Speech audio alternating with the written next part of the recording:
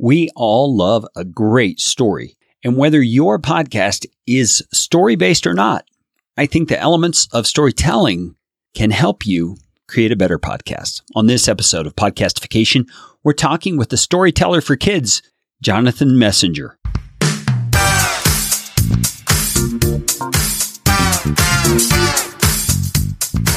My name is Kerry Green, and I am the client happiness guy at podcastfasttrack.com, and this is Podcastification. Podcastification is all about you, teaching you how to podcast, how to put into practice the best practices that I and my team have learned in working with hundreds of clients. You are going to podcast better from listening to this show. If you like what you hear on Podcastification, please just hit the pause button, swipe to the sharing function on your app, and share this episode with somebody you know will benefit. And if you'd like to get in on more Podcastification goodness, you can do it by subscribing to our Podcast Optimizer email series, and I promise you won't get lots of junk. You'll just get one actionable email a week. Go to podcastfasttrack.com/optimizer. That is enough of that kind of stuff. Let's get you podcastificated right away. Jonathan Messenger is a dad, just like me, though his kids are a little bit younger than mine. And he got into telling stories for kids for the sake of his kids. And you'll hear about that in our conversation. But Jonathan and I crossed paths because he became a member of my team, doing some audio editing and writing for me on the side. And he has been just an outstanding team member. And when I began thinking about this issue of storytelling and what it means to craft a good story, I thought of Jonathan right away because his podcast, The Alien Adventures of Finn Caspian, which you're going to hear more about here in just a bit, is very creative, quite original, and tells a really good story in a way that engages his audience. So whether you're looking for tips on learning how to tell stories better and how to integrate that into a normal kind of an adult podcast that maybe isn't even story-based, I think you're going to get a lot out of it. Or perhaps you're interested in learning some audience engagement tips. Man, Jonathan is really doing a great job getting kids involved. And think about how difficult that is. Most kids, the age that he's sending his stories out to, don't have their own smart device, most likely. They have to go through a parent in order to do it. And yet he's getting tons of interaction. I think you're going to learn a lot from hearing this conversation I had with Jonathan Messenger.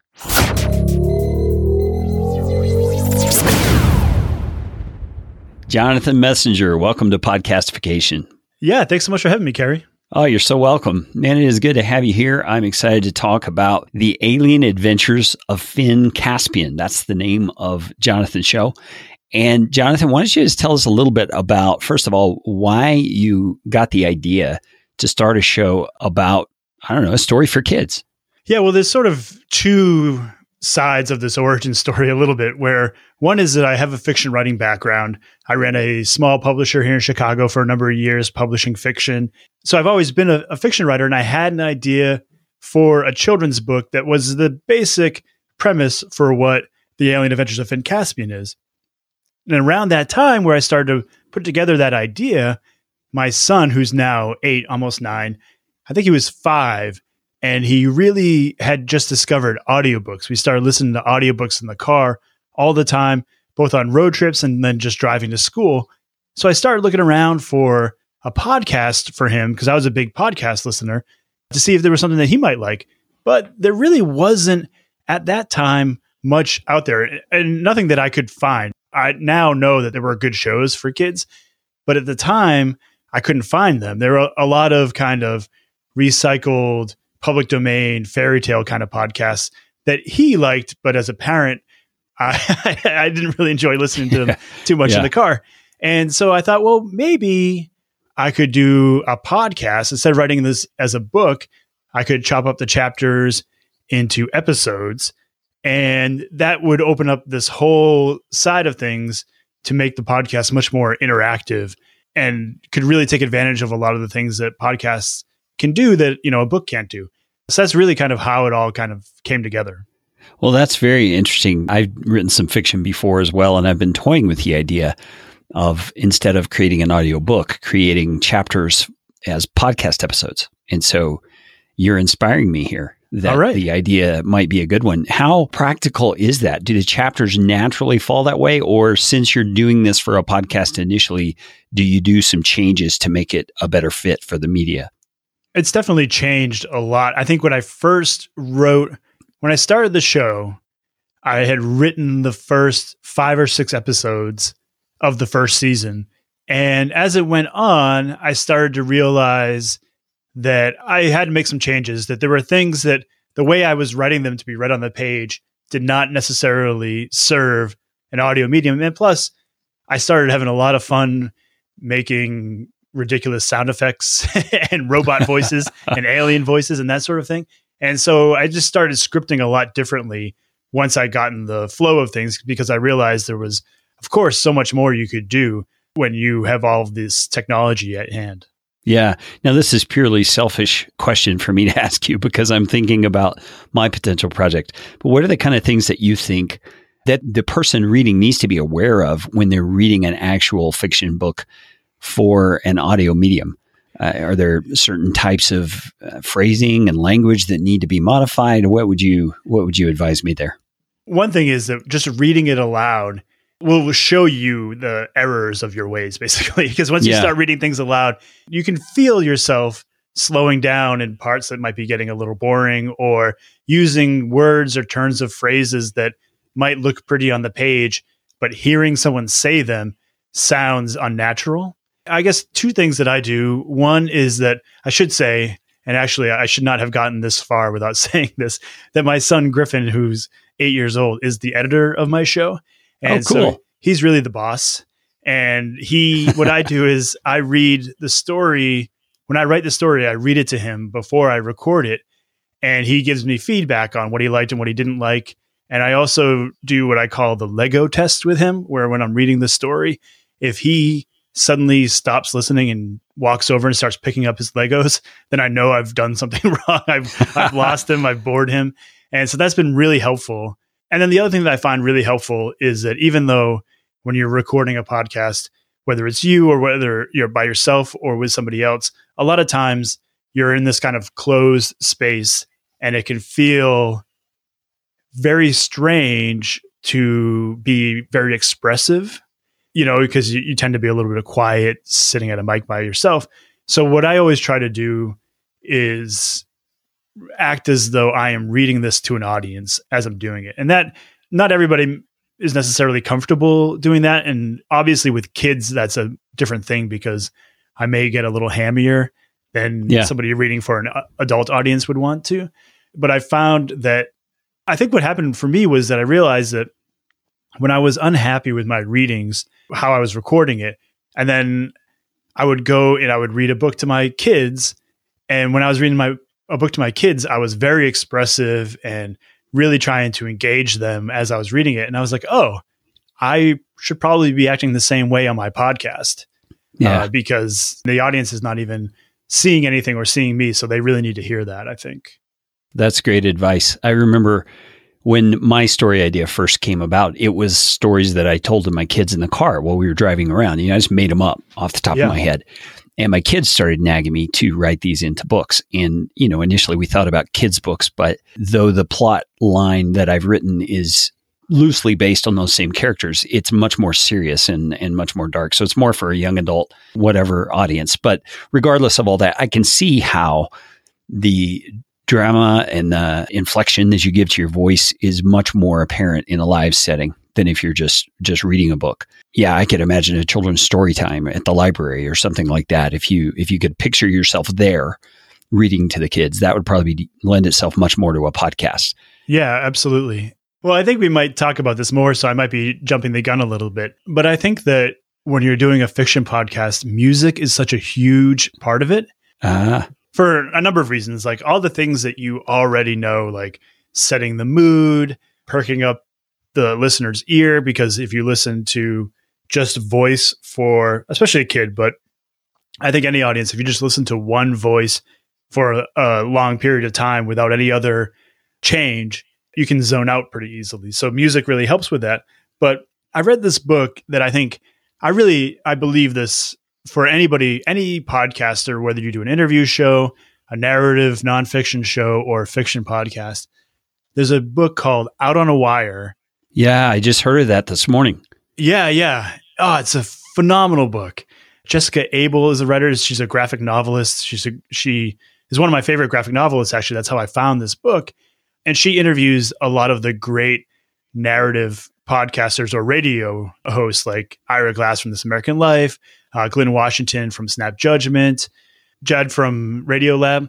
That book was really, really helpful for me to think through storytelling as an audio medium. And one of the things that Ira Glass says in that book that I think was really helpful was what he calls signposting, which is when you're telling a story, there are various beats in that story, various things that you want the audience to remember or to signal to them, this is important to keep in your head as you continue on in the story. And so music is really big for that, for signposting. So if you have a kind of a moment that you really want to, in a book, it might be like a paragraph break or a chapter break or something like that, or a section break.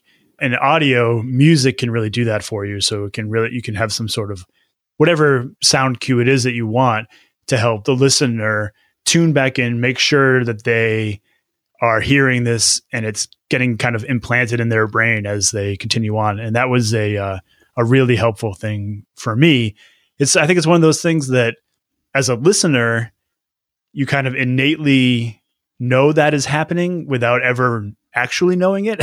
You're not really paying attention, but it's sure affecting you. Yeah, right. And so it was really interesting to see the thought process behind that. And that book I highly, highly recommend it. Well, that is a great recommendation, and I appreciate you indulging me here with my curiosity about my project that's potentially coming up.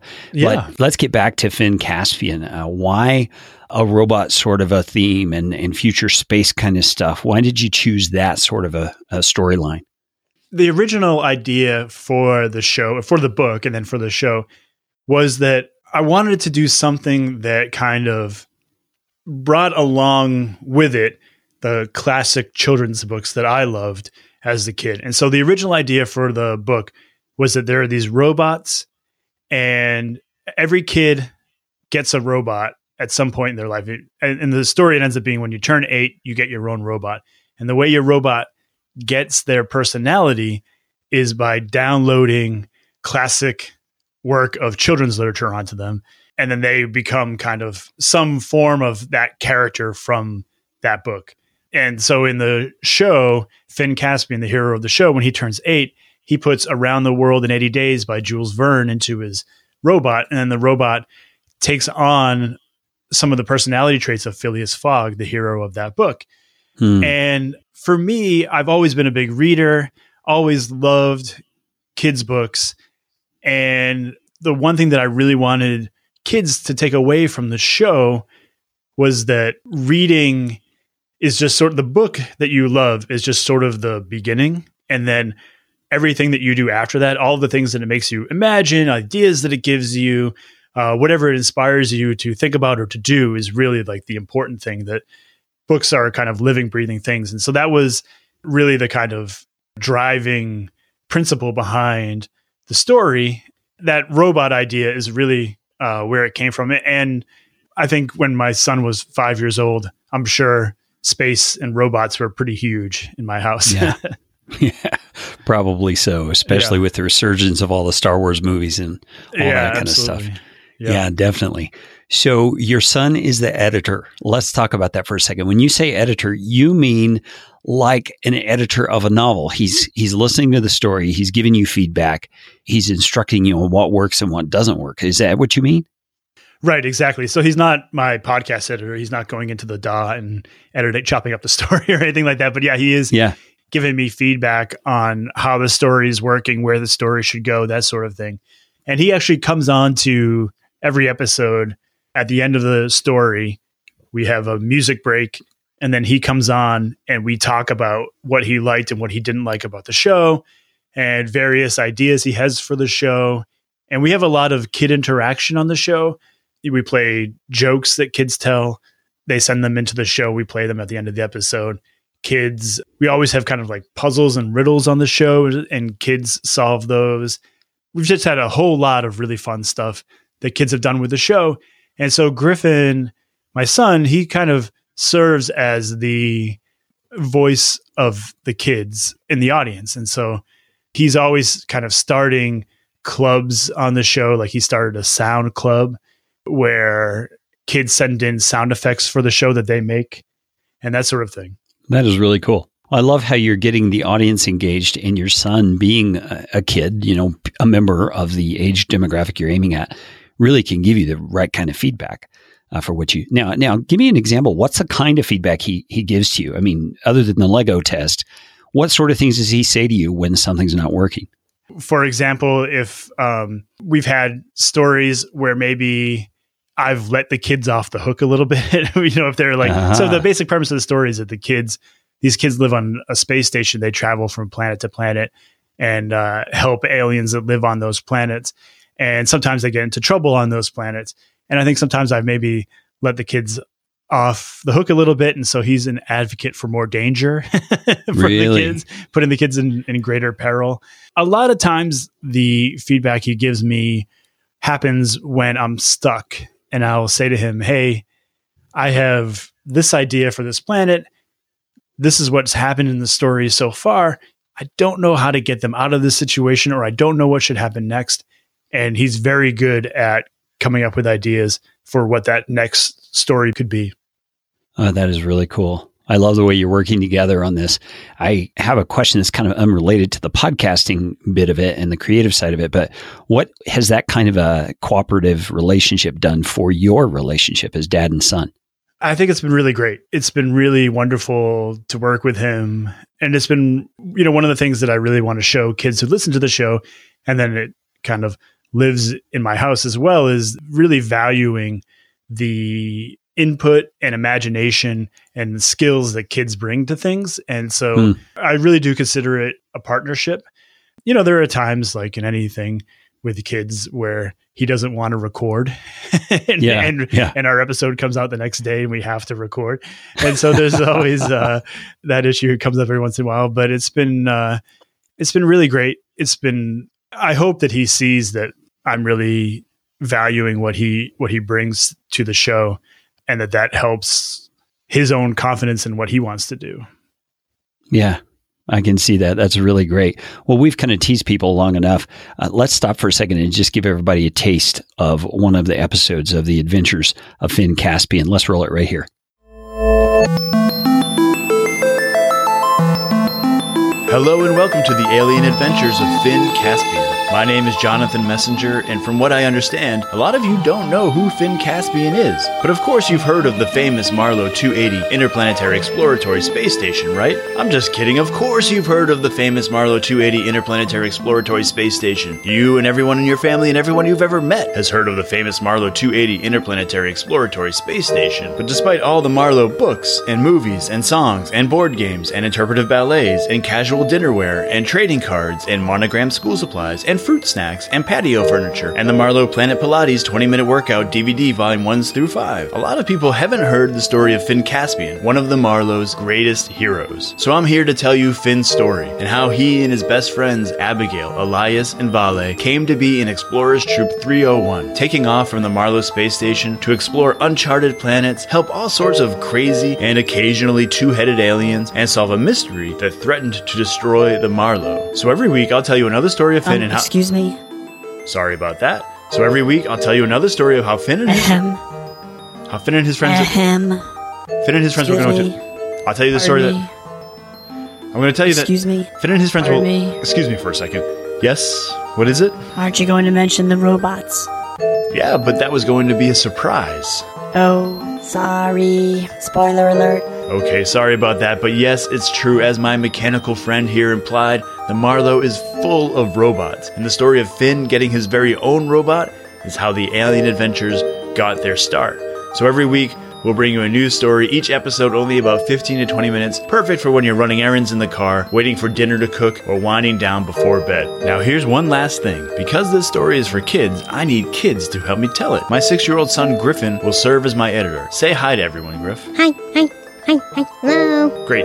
Thanks. And I need his help and yours to make sure you're getting Finn's full story. So if you go to finncaspian.com/contact after each episode, you can tell me what you think of the show, what else you would like to see, what you think will happen next, what your favorite book is, or what you had for lunch. Any idea you have may help shape this story, and we'll play some of those ideas in each episode. So have your parents subscribe to the show in iTunes, Google Play, or whatever app they use to listen to the podcast. You can also hear each episode at finncaspian.com and in a couple of weeks on the Finn Caspian app for iOS or Android. So subscribe, because starting August 9th, we'll begin the alien adventures of Finn Caspian. And yes, there will be robots. Spoiler alert. All right, Jonathan, so that was really cool. Tell me what goes on into creating a clip of that type. I mean, tell me a little bit about your process. Yeah, so that was actually the first trailer I ever made for the show. And that was, as you heard, there's a robot voice in there. And when I was coming up with the idea for the show, I really wanted to have it not just be an adult talking to kids. So I created this robot character to co-host the show with me. And he kind of pokes at me the whole time I'm trying to be this serious artist on the radio or on the podcast. He's poking at me and undermining me, as you heard in that clip. And so hopefully that makes it fun and makes it very approachable for kids. And so I spent a lot of time, as you could hear in that clip, there's the robot voice. And I was trying to find a robot voice that was intelligible for the audience so that you could understand what he was saying, that didn't just sound like a human doing a robot voice kind of a thing.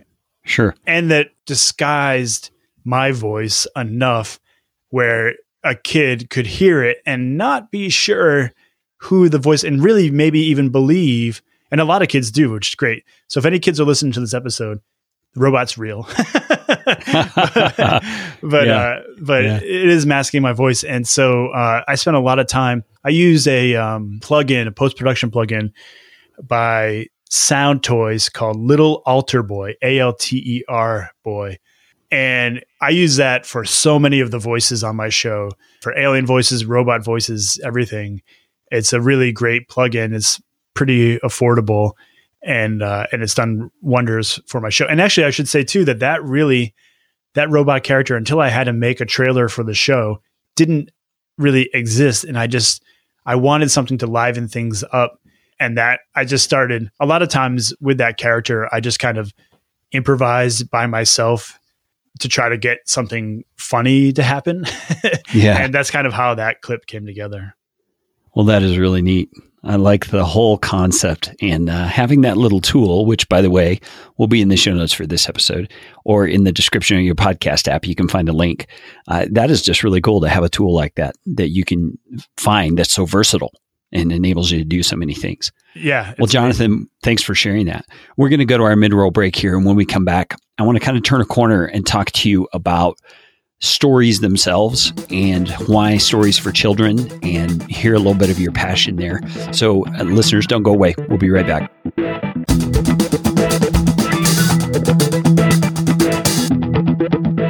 The very fact that you're listening to Podcastification tells me you probably already have a podcast of your own launched. And just like Jonathan, you are learning how to do it step by step. You kind of learn by doing, and you make mistakes along the way, and you get things refined as you go, including what your podcast is about and the kind of format that you want to represent your brand and the way that your show is presented to your audience. If that is you, way to go. I'm glad you took the bull by the horns, you weren't afraid, and you jumped right in. But I know that there's likely some people listening to this episode who are kind of investigating whether you want to start a podcast or not. And that is the person I want to speak to right now. I want you to know about a course that I've created here at the Podcast Fast Track workshop called How to Podcast Step by Step. And guess what it's about? It's about how to podcast step by step. I take you from the very beginning to the very end, the launch of a podcast that has been well thought out, that has been created up to professional production standards, and is something anyone can do step by step on your own. The course has 12 video modules. Each of them is 20 minutes or less.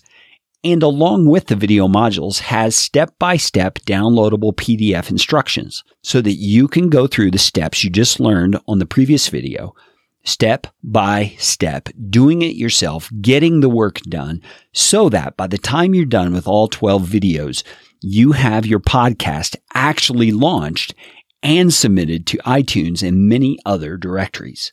If that sounds like what you've been looking for or sounds like something someone you know may be looking for, I encourage you to check it out. It's only, get this, $99. Think this through. For $99, you can have a podcast from zero to launch, ready to go. I mean, quite honestly, this course could sell for $500 and it would sell for $500. But I'm not here to make money on teaching you how to podcast because you can find that information out on the internet for free. But I've compiled it all together. I've included best practices based on our experience with hundreds of clients over the last 5 years.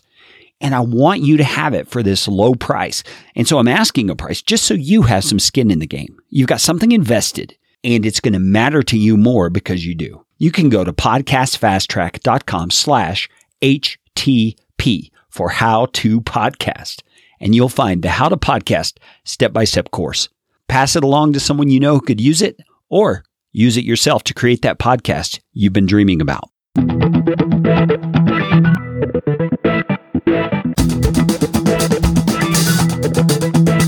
Okay, we're speaking with Jonathan Messenger about his show, The Alien Adventures of Finn Caspian. And Jonathan, you've just been giving me all kind of cool insight into your production process, but I want to talk a little bit now about just stories in general. What have you learned about stories and storytelling? I use the Star Wars series all the time as an example of how we human beings just love stories. And we love identifying with characters and we love hating the evil people and all of that kind of stuff. What is it about stories you think that makes them such an appealing thing, and why stories for kids? Oh, that's a big question. Yeah, there's probably 7 questions in there, but you can give it your best shot. Yeah, sure. Well, so I think that sort of going back to what I was saying before about why stories are so important, I think that they really are the beginning, right? I mean, they allow us to kind of enter another world and then bring that world back with us and allow us to kind of indulge our imaginations in a way that maybe we don't when we're at our day jobs or whatever we're doing, commuting or that sort of thing. I think that there's a real value there to just allowing yourself to be kind of carried away a little bit.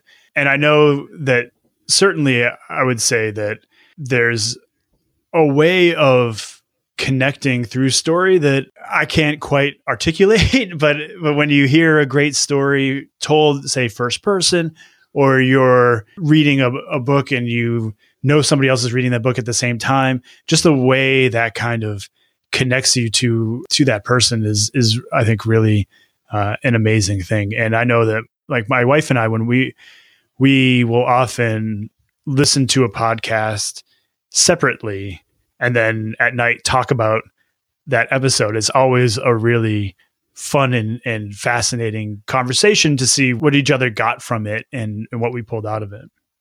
Yeah, that is really cool. I've got an 18-year-old son and a 15-year-old daughter at this point, and that's their ages.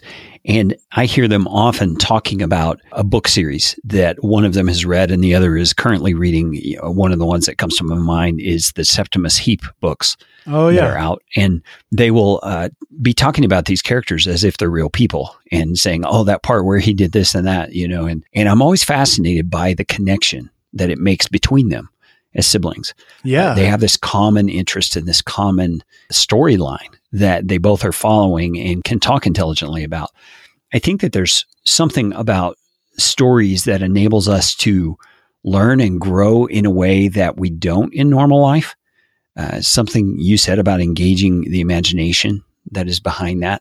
Why did you decide that you wanted to create this particularly for kids? I mean, you could have written a fiction book or even done a fiction podcast for adults. Why for children?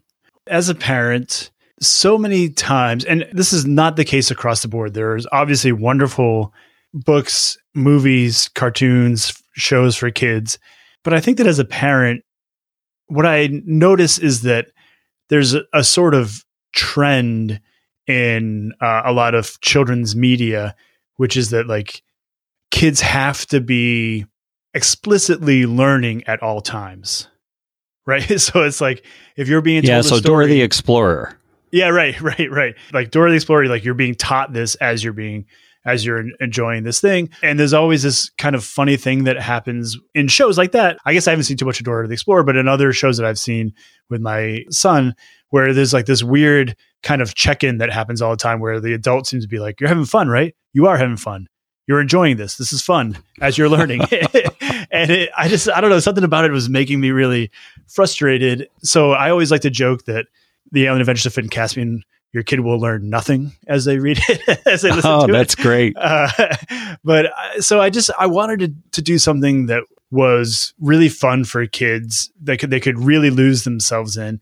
And then I really wanted the show to be interactive. I really do believe that kids' voices are really important and really amazing, and kids have the best ideas. So we have all sorts of things on our show that try to forefront the kids' voices. So we have things like kids will write in with ideas for planets where the characters should go to, and I'll use those ideas in the show and credit the kids for them. Kids, like I said, will tell jokes. Bebop, my robot co-host, he was named by the kids. I did a poll and the kids named that is cool. Robot. And the whole kind of trick of Bebop is that he's a robot whose entire diet consists of eating art.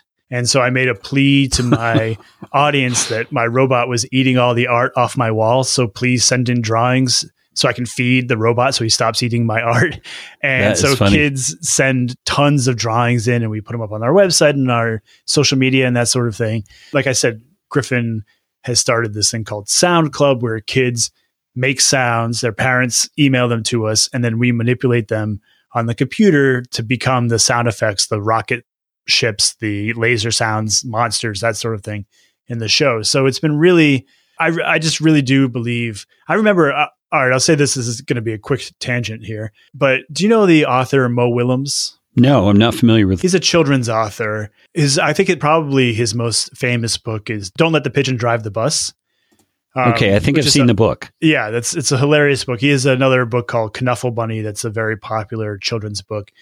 He's great. He's amazing. And I remember I used to work for a weekly magazine here in Chicago, and he was coming to town, and I interviewed him. And I remember him saying, I'm going to paraphrase here. It was an amazing interview, but what he said was, imagine you're a kid. The whole world is not built for you. You walk into a room, all the furniture is too big. The light switches are too high. Nothing is made for you. You can't open the refrigerator yourself or whatever it is, for little kids anyways. Can't reach the cookies in the cookie jar. Right. And so your whole life, the whole world is telling you that you're not ready for it yet. This world is not built for you.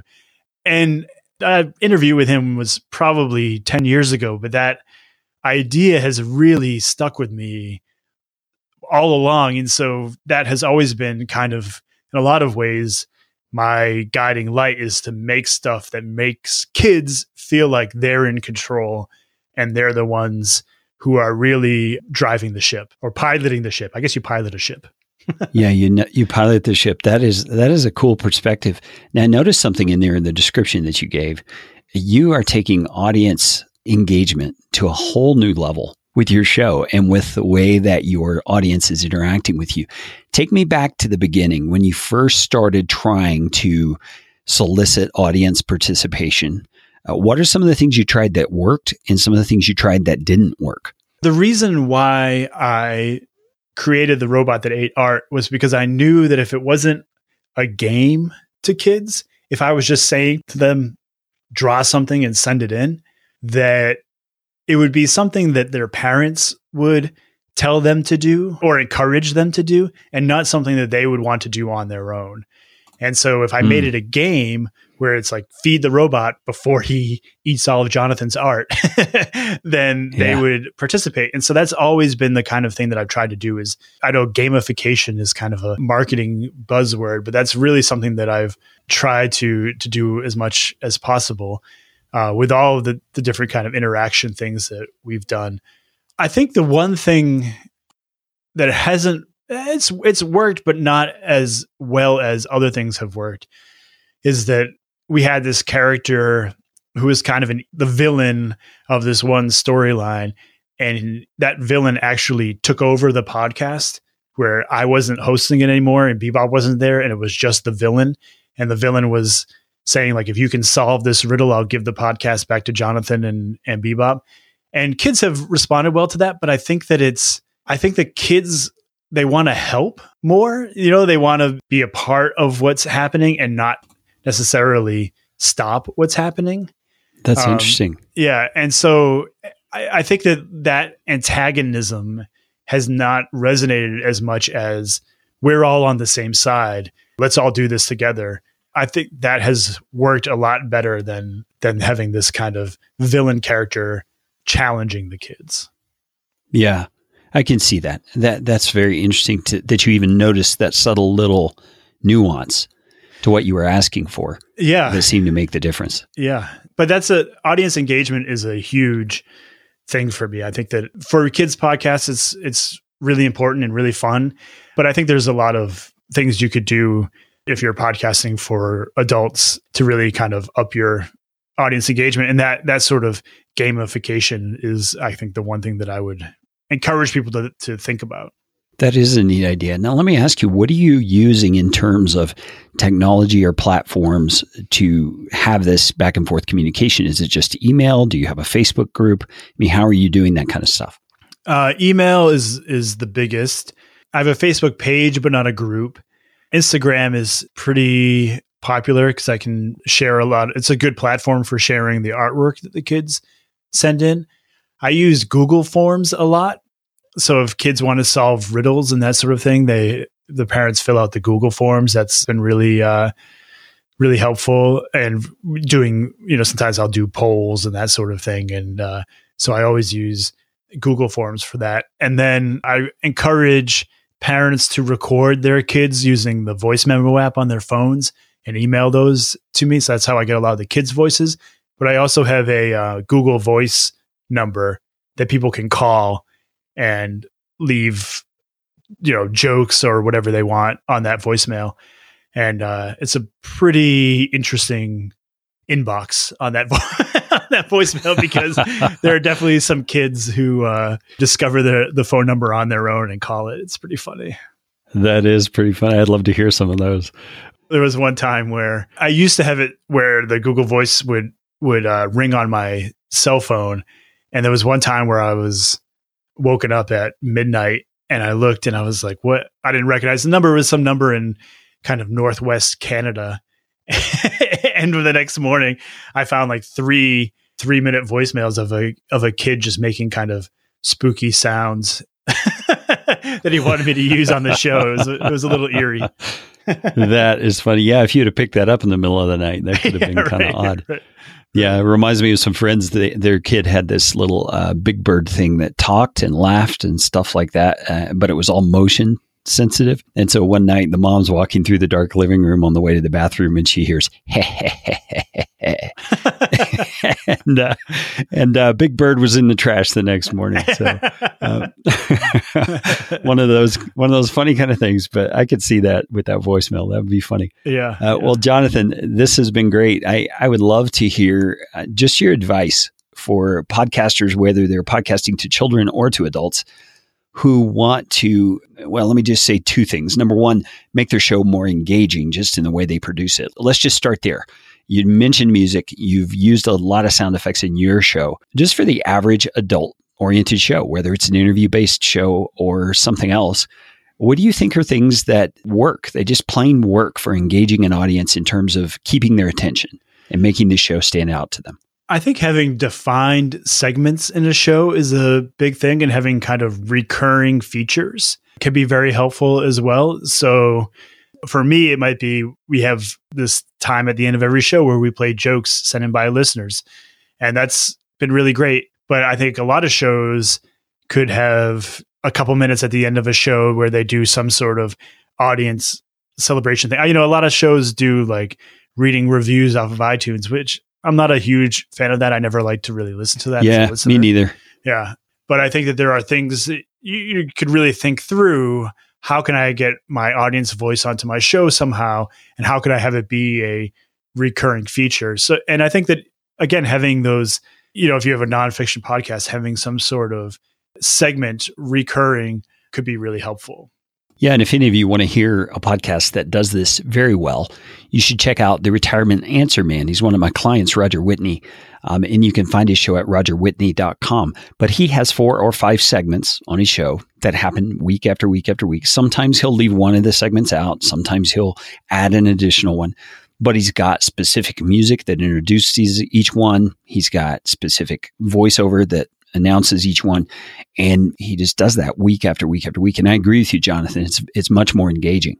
Yeah. So tell me some advice you would give to your average podcaster on audience participation. So in other words, getting feedback from your audience, getting people to send you voice clips or suggestions for your show. How can a podcaster of just your normal adult podcast be more effective at that kind of thing? Well, I think that you can't demand it. You can't just ask. It's not the Field of Dreams, right? Like you can't just make it and people will come. You have to think through, if you were a listener, what would make you participate, right? And it wouldn't be just, oh, I love the show and I want to do this. It could be rewards of some sort, I suppose.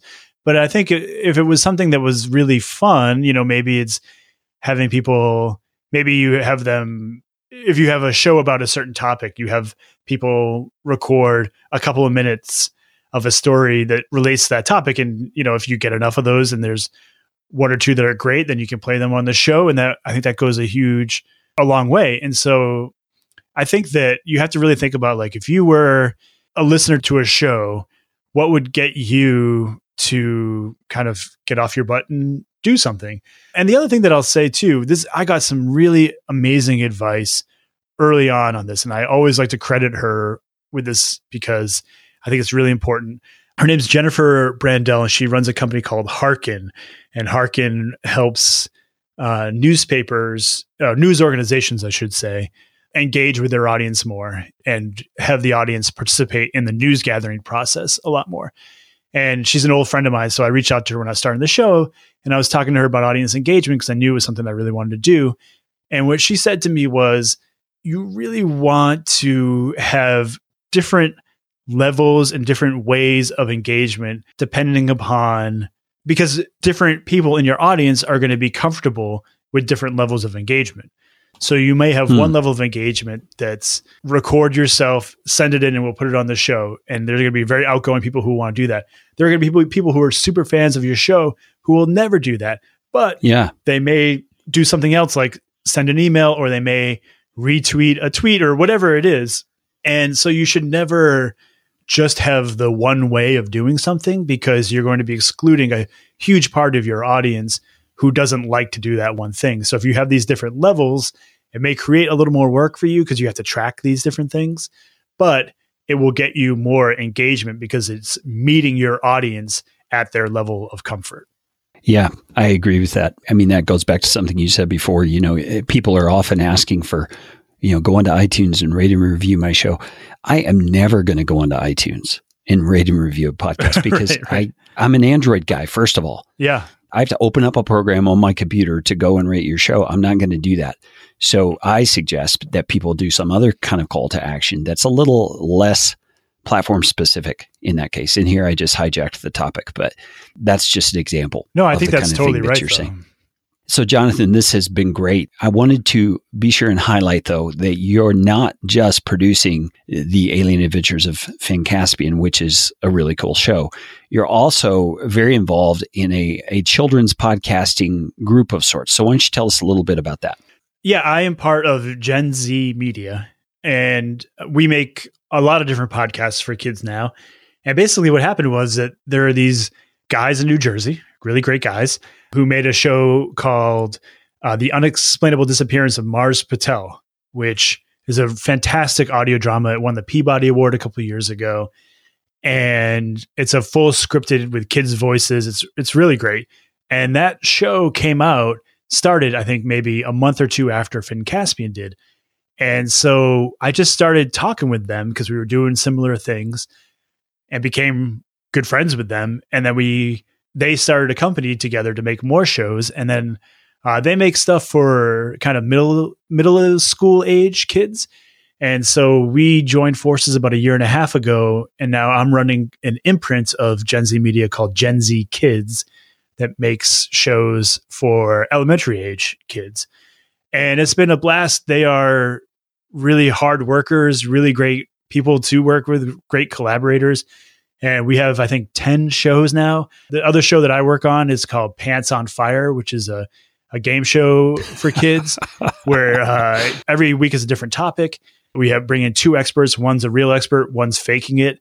And the kid has to figure out which is which. And it's really fun. Oh, that is a great idea. But we've also I can't take credit for this work, but they make a lot of other audio dramas for kids. There's one called 6 Minutes that comes out twice a week, 6-minute episodes. It's kind of like a kid version of Jason Bourne movies. And it's just it's been a lot of fun. So our website where you can find all the shows that we make is called bestrobotever.com. And that has all of our shows. You can listen to them all on there or find the subscribe links on that website. Wow, bestrobotever.com. That is really a cool name. It's kind of intriguing. It's like Best Robot Ever. What does that have to do with kids' stories? But then it's almost obvious right away when you ask yourself the question. We came up with, I think, 100 different names. None of us could ever agree with it. And then my partner, Ben, called me one day and he was like, I bought the name. It's bestrobotever.com. And I was like, oh yeah, that's great. Let's do it. Executive decision. Yeah, right. Yeah, well, that's funny. I met Ben and Chris at DC Podfest a couple of years ago. Oh, yeah. Great guys. Yeah, great guys. That was actually where I met them too. I didn't meet you there, but that's I think that's before we crossed paths. But right. He was there. Yeah, it was a fun event. That's for sure. Yeah, that's great. Jonathan, thanks so much for your time today and for sharing the alien adventures of Finn Caspian and all of your experiences with us. I know this is going to be a great benefit to my audience, whether they podcast for adults or for children. Well, thanks so much, Carrie. This was a lot of fun. I agree. Hello? Wow. That's all I can say is, wow, Jonathan has really come upon some really great strategies for not only creating great stories that have interesting sound effects and approaches to the way he's engaging with his audience, but the way he's getting interaction from his audience and the ways he's going about soliciting that interaction are really incredible. I would love to hear what you think about the things Jonathan is doing and the ways that he's interacting. The best way that you can do that is to join our private Facebook group for listeners of this show. You can find it at podcastfasttrack.com/Facebook group. And that's all the time we have for this episode. You know what time it is. It's time for you to go out and make it a podcastificating day. This show is brought to you by Podcast Fast Track, where my team provides professional podcasting services without the time suck. Full production, editing, and show notes, all in one monthly subscription package. You can find out more at podcastfasttrack.com. Now go out and make it a podcastificating day.